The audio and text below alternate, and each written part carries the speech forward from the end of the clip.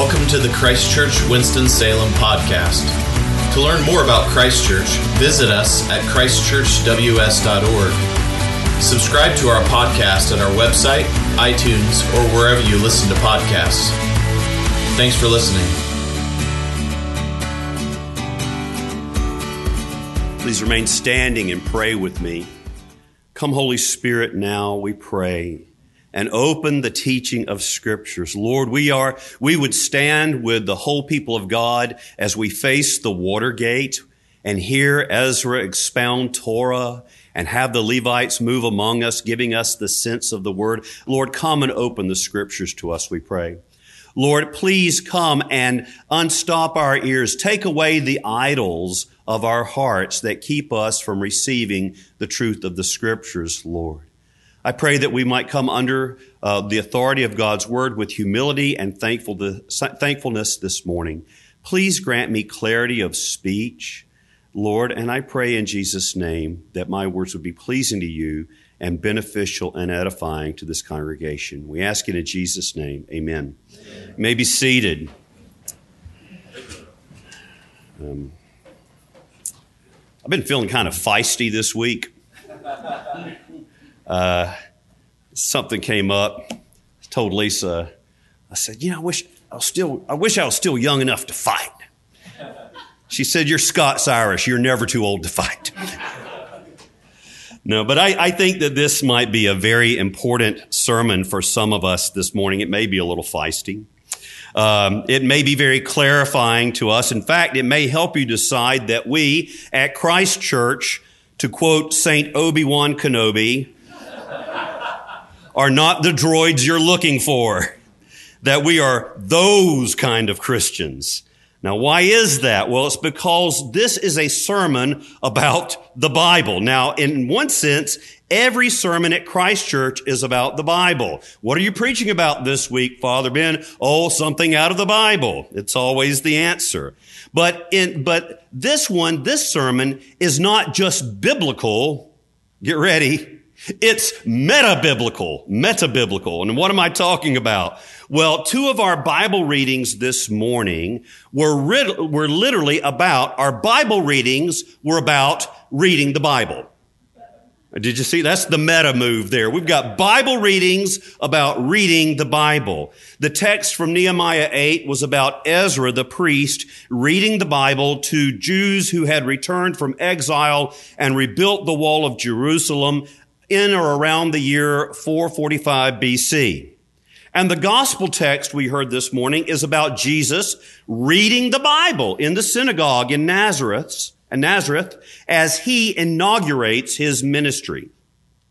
And for us to focus on the place of the Bible in our faith, per se, could not have happened at a better time because and I'm convinced of this, one of the major contributing factors for people, particularly young people, leaving the Christian faith and becoming nones, N-O-N-E-S, those having no religious affiliation, is that they have no grounding, no deep familiarity with, and spend no serious time on a daily basis reading and studying God's Word, the Bible. Here's what happens. Listen, here's what happens. If we are not spending time every day reading and studying God's Word, if we are not doing that, then the story of God, the narrative of salvation, the person and character of God revealed in Jesus Christ necessarily become more and more implausible, more and more unbelievable. Now, why is that? Doesn't that just show the weakness of Christianity? No.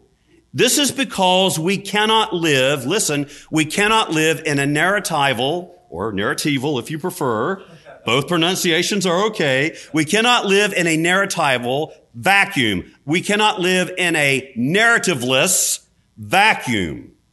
We are a people who literally cannot live. Humanity is a race that cannot exist without a story. Do you realize this? I was thinking about this week. Even when you and I are asleep, our random neuron firings, which constitute our dreams, are narratives. They may be bizarre, but there's still stories. And when you wake up and try to tell the story of what you dreamed about, you realize just how weird they really were. But there's still stories.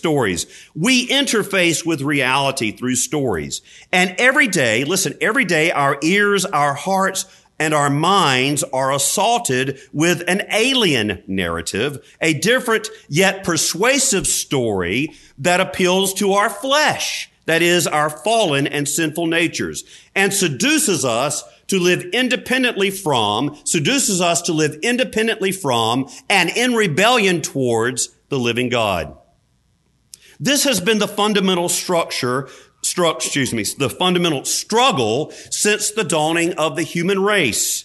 The temptation to be drawn away from God's revealed word. What do we hear in Genesis chapter 3, verse 1? Now the serpent was more crafty than any other beast of the field. Spent a lot of time on Pinterest doing those crafts. Sorry, just seeing if you're listening.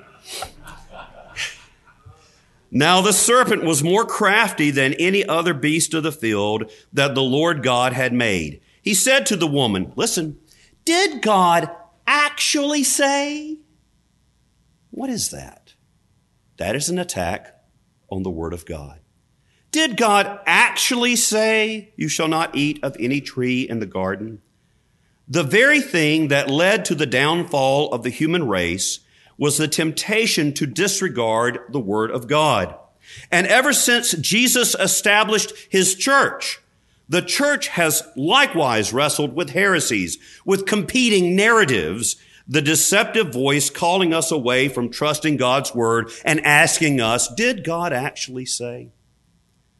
And that's why it is providential and salutary that we come to the scriptures from Nehemiah 8 and Luke chapter 4 this morning. And I want to take a very quick cursory look at both of these scriptures as a means of seeing the importance of God's word in our life as a church and as individuals. And then I want to make a kind of, a feisty application.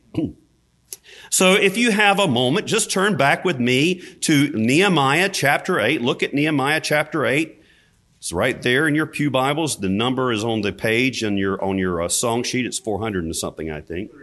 403. Thank you, Ty. This is one of the things that really makes this service much more engaging is that Ty Rice is here to help with audience participation.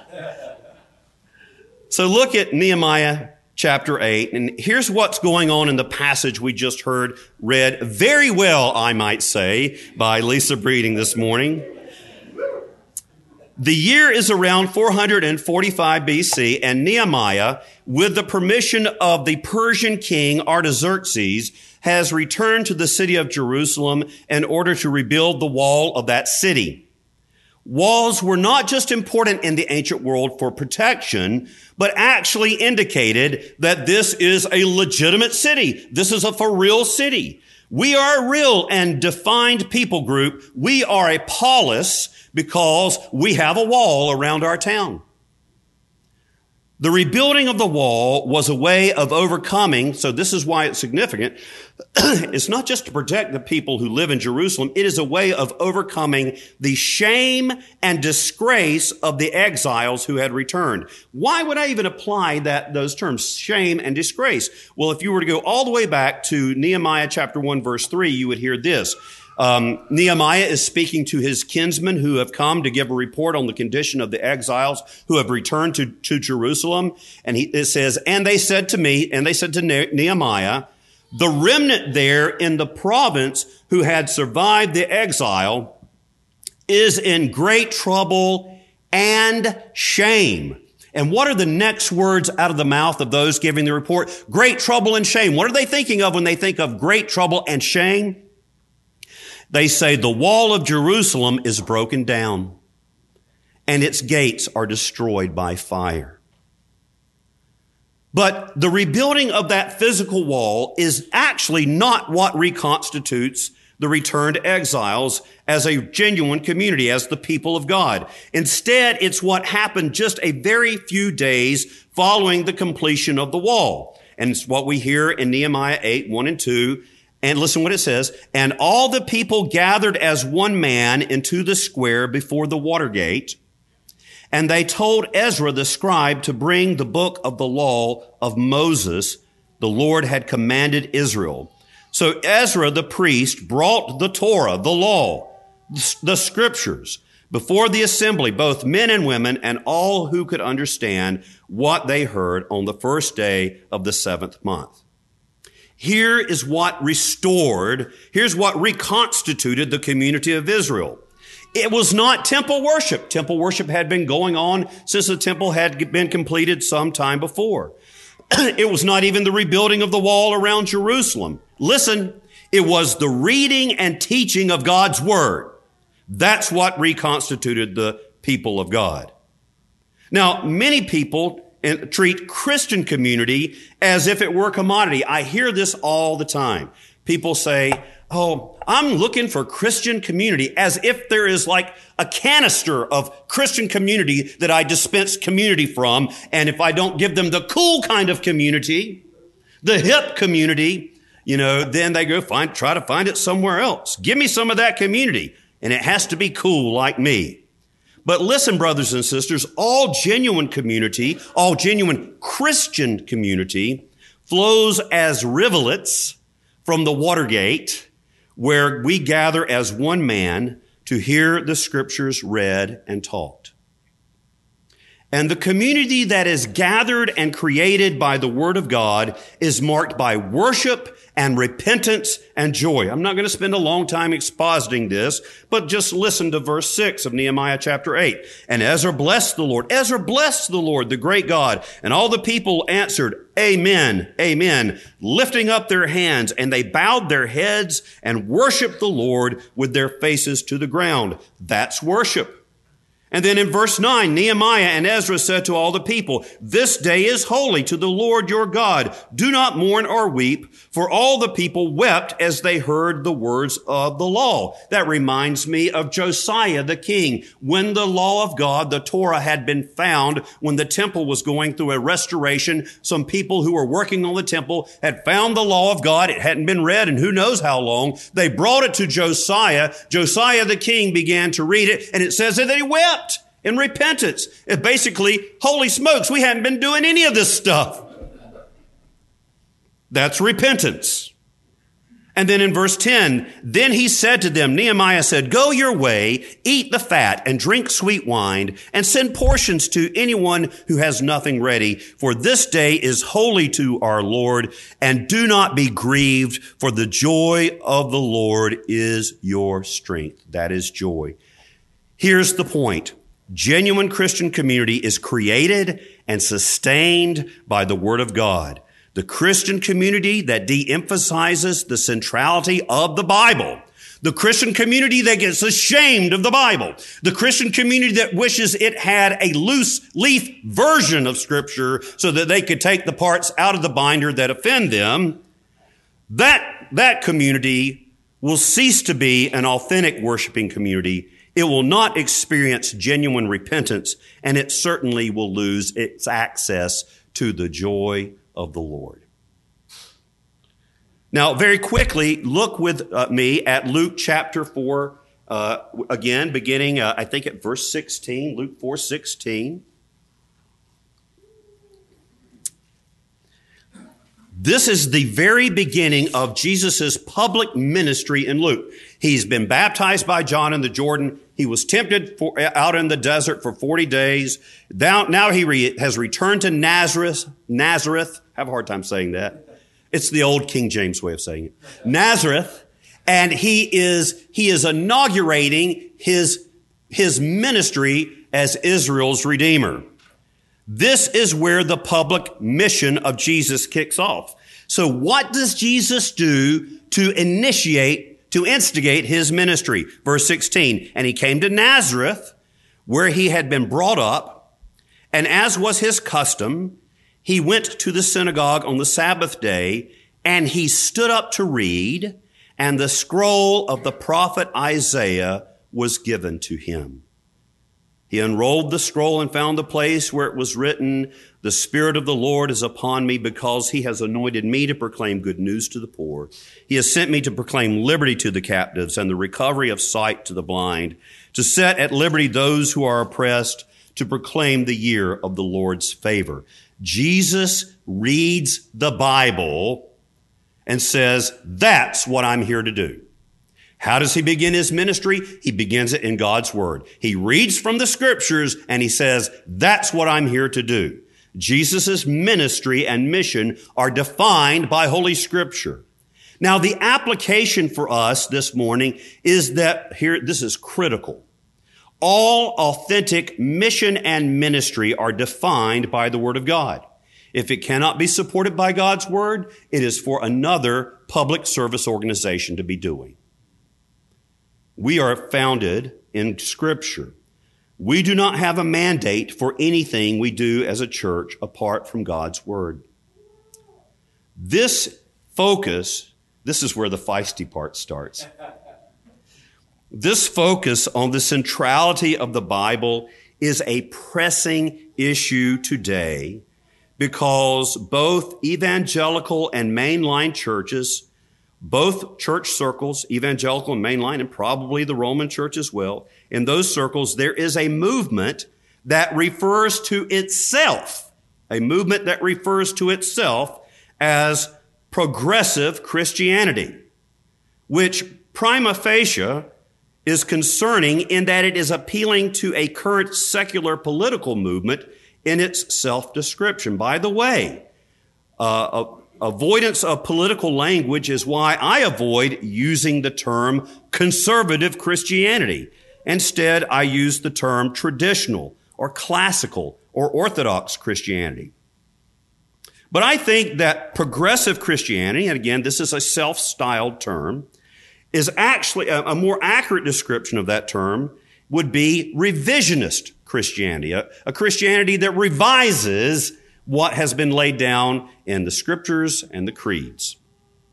Now, using their own terminology, progressive Christianity is really nothing but the warmed up leftovers of late 19th and early 20th century liberal, again, their own self-description, liberal Protestantism. Its key characteristic, here, listen, this is important. Its key characteristic is that it is a form of so-called Christianity that is selectively unmoored, disconnected from the authority of the Bible at exactly those points that are most distasteful to the spirit of the age. I need to repeat that. That's a mouthful. It is a form of so-called Christianity that is selectively unmoored from the authority of the Bible at exactly those points that are most distasteful to the spirit of the age. Now, what do I mean about the spirit of the age, the zeitgeist, if you will? Well, one instance I saw this past week, one instance of the spirit of the age was revealed just this past week when CNN commentator Clay Kane referred to a Christian school's teaching regarding human sexuality. He declared that this Christian school's position, which is directly drawn from the teaching of Jesus and the apostles, he referred to it as disgusting and a brand of hate. And all the progressive Christians nodded their heads along and said, "Tisk, tisk.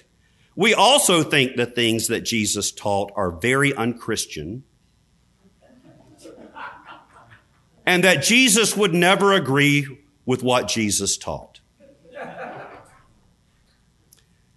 Or as one progressive Christian woman told me in a seminary class now some 30 years ago regarding the Bible, "I wish we could just throw this thing out the window." Now, wait a second, you say. I'm a progressive Christian. You're offending me. Ooh, offending. Yes, I get offended all the time, but it doesn't matter. Well, listen, my prayer, literally, I prayed this as I was preparing this sermon. I pray, by the grace of God, to only offend you about exactly the right thing. not secondary things or matters of mere human opinion, but on exactly the right thing. You know, the cross, that kind of thing. If you are bristling at this, let me ask you, are you unashamed of the whole counsel of the Word of God? Or do you cherry pick the bits of the Bible that don't offend the secular spirit of the age, while discarding those that do? Oh, I'm a red letter Christian, you boast. But doesn't that really mean that you have arrogated to yourself the authority to dispense with the vast majority of the Bible? You know, all those black letters. Here is a quick basic Christianity point. In Orthodox Christianity, the black letters are equally as authoritative as the red letters. The whole Bible, as we used to say, Genesis to maps, kever to kever, in the words of the reformer Thomas Cranmer, must be taken for a most sure ground and an infallible truth. And whatsoever cannot be grounded upon the same, touching our faith, is man's device, changeable and uncertain. You see, what may be happening here this morning is a call for you to repent. Stop conforming to the world, but be transformed by the renewing of your mind. 19th century novelist Elizabeth Rundle Charles wrote, If I profess with the loudest voice and the clearest exposition every portion of the truth of God, except precisely that little point which the world and the devil are at that moment attacking, I am not confessing Christ, however boldly I may be professing Christianity. Where the battle rages, the loyalty of the soldier is proved. And to be steady on all the battlefield besides is mere flight and disgrace to him if he flinches at that one point. Are you flinching, brothers and sisters, on the points of the teaching of Jesus that the world sees as deplorable and disgusting? Are you afraid that your enlightened friends would reject you if they knew you held those beliefs? You see, what is popularly called, this is important, listen closely, I might even repeat it. What is popularly called progressive Christianity is just a rest stop on the highway to apostasy. It is the last nostalgic speed bump you feel as you careen over the brink into unbelieving secularism. It is a tepid theology that has been strained through the pelvis to extract everything that offends our godless cultural overlords or challenges our own disordered appetites and passions. Erstwhile atheist Marxist historian Eugene Genovese quipped, when reading the progressive Christians of his day, I have the warm feeling that I am in the company of fellow non-believers. Beloved, the returned exiles of Nehemiah's day were surrounded by hostile neighbors. The very existence of the community was tenuous. How will they be gathered and sustained? How does God reconstitute this post-exile community? It is through the reading and teaching of the Torah, the Word of God. And at the very beginning of his own public ministry, our Lord Jesus Christ declares his mission statement. And how does he do it? Jesus defines his ministry through the Word of God. We too are in a precarious position. The faithful Orthodox Christian community is seen as deplorable by the academy, the media, big business, and the political class. And yes, more and more by our own neighbors.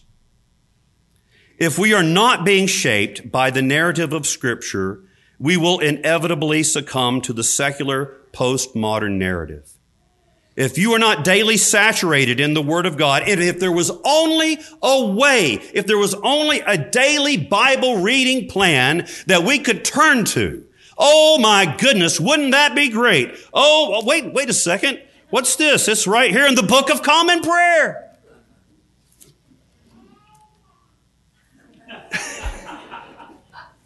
Wonderful Anglican back there.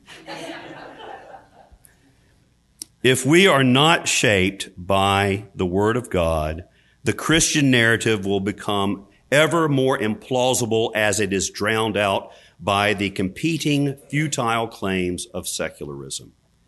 We cannot have Christian community apart from God's Word. We don't have a mission apart from God's Word. So this morning, I want to challenge you, when you are asked what kind of Christian you are, I would encourage and challenge you that with such Anglicans as Charles Simeon and John Wesley and good Bishop J.C. Ryle, and even, yes, your priest, I challenge you to boldly confess that you are a Bible Christian. In the name of the Father, and of the Son, and of the Holy Spirit. Amen.